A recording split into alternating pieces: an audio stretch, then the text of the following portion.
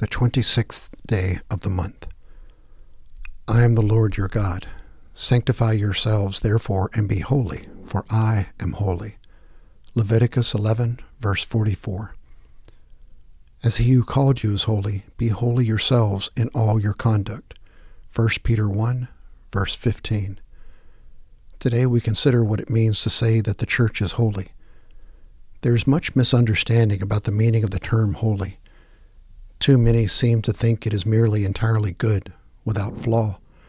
That may serve us well when speaking of a holy God, but a perfect church? Hardly. At root, holiness instead has to do with being set apart, indeed with being different. In the commandments, when God called for one day a week to be holy, God meant that this day was to be set aside as different from the other 6, distinctive in its practices. So also the Hebrew people were to exhibit holiness by refusing to bow down to the idols worshipped by all of the neighboring nations. Similarly, the church is called to live out in the world ways of being and doing that are alternatives to accustomed standards and customs. This means that far from being embarrassed when its ideals are at odds with accepted ways, the Christian community should revel in what it distinctively has to offer to the world. When the lives of people are being ruined by oppression and the church protest, we are exemplifying holiness. When greed goes unchecked, even applauded, and Christian people cry out, "Enough!" we should rejoice that we are fulfilling our calling to be different for the sake of what is right. How willing are we to be considered out of step with society in order to be holy? Who wants to be labeled as odd, after all? But we are called to be a holy church, not a club that panders to whatever is currently popular. Opening prayer. O God, our help and our hope, holy is your name, unlike every other name we know. Holy are your ways beyond the reach of earthly imperfection. Holy are your people, called by you to show the world a new way, a new hope. Calls us to be what you call us to be, through Jesus Christ, who died for being different. Amen.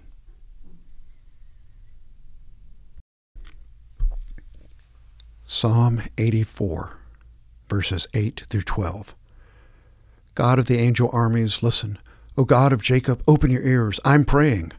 Look at our shields glistening in the sun, our faces shining with gracious anointing.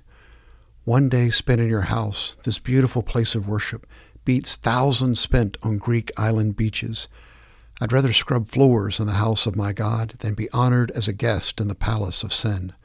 All sunshine and sovereign is God, generous in gifts and glory.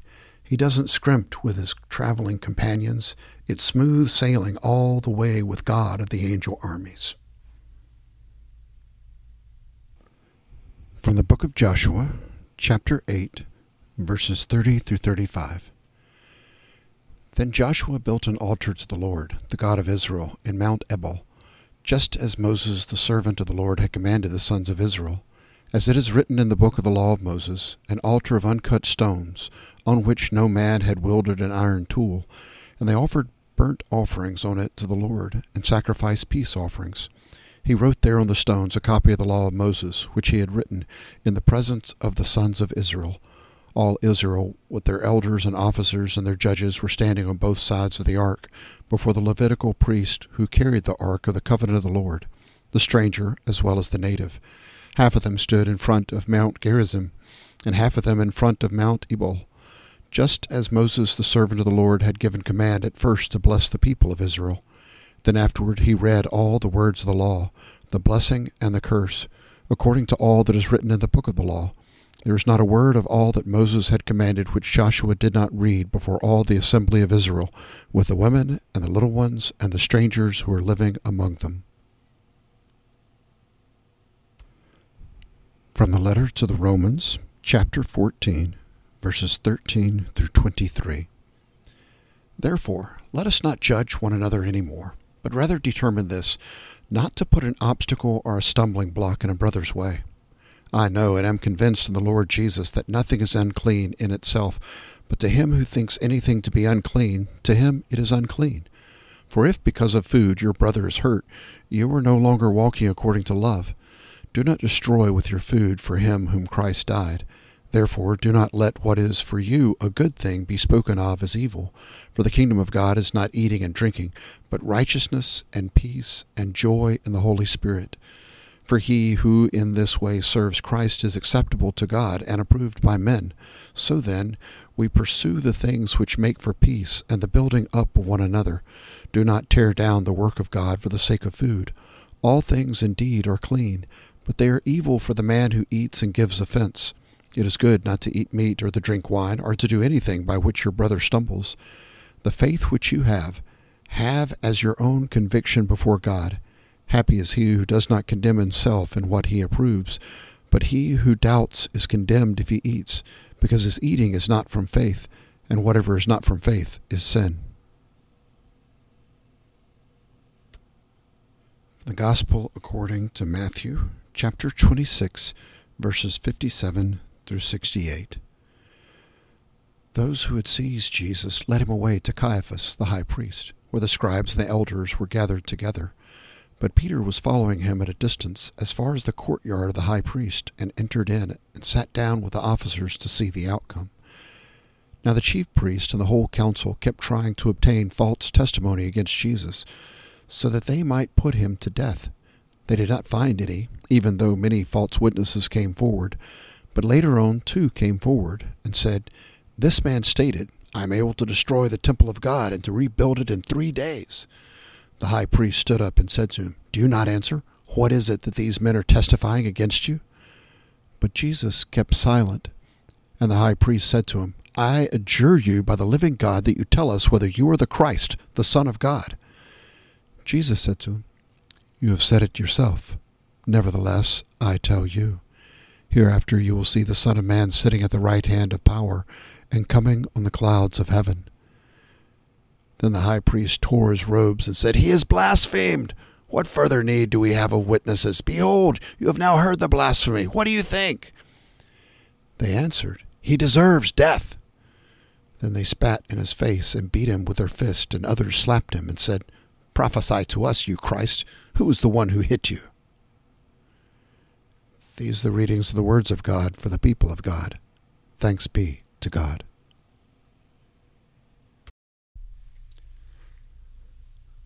Wednesday's Prayer. In the middle of this week, good Lord, assure me again of your presence in the midst of life. Renew my strength and determination to do your will on earth, even as it is done in heaven. Save me from self-contentment, from a vision that is too narrow.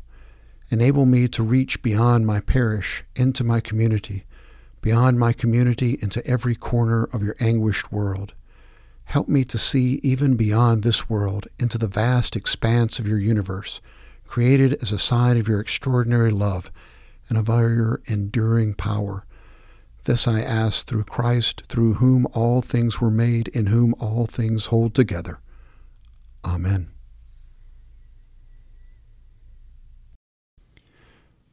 From the Methodist Prayer Handbook of 2022, written by Ian Howarth, Birmingham District Chair.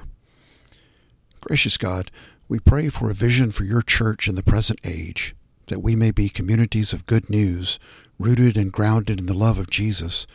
Open us out to the movement of your Holy Spirit, so that our worship is a heartfelt response to the Spirit's love, and we are empowered to live out our calling with confidence and grace.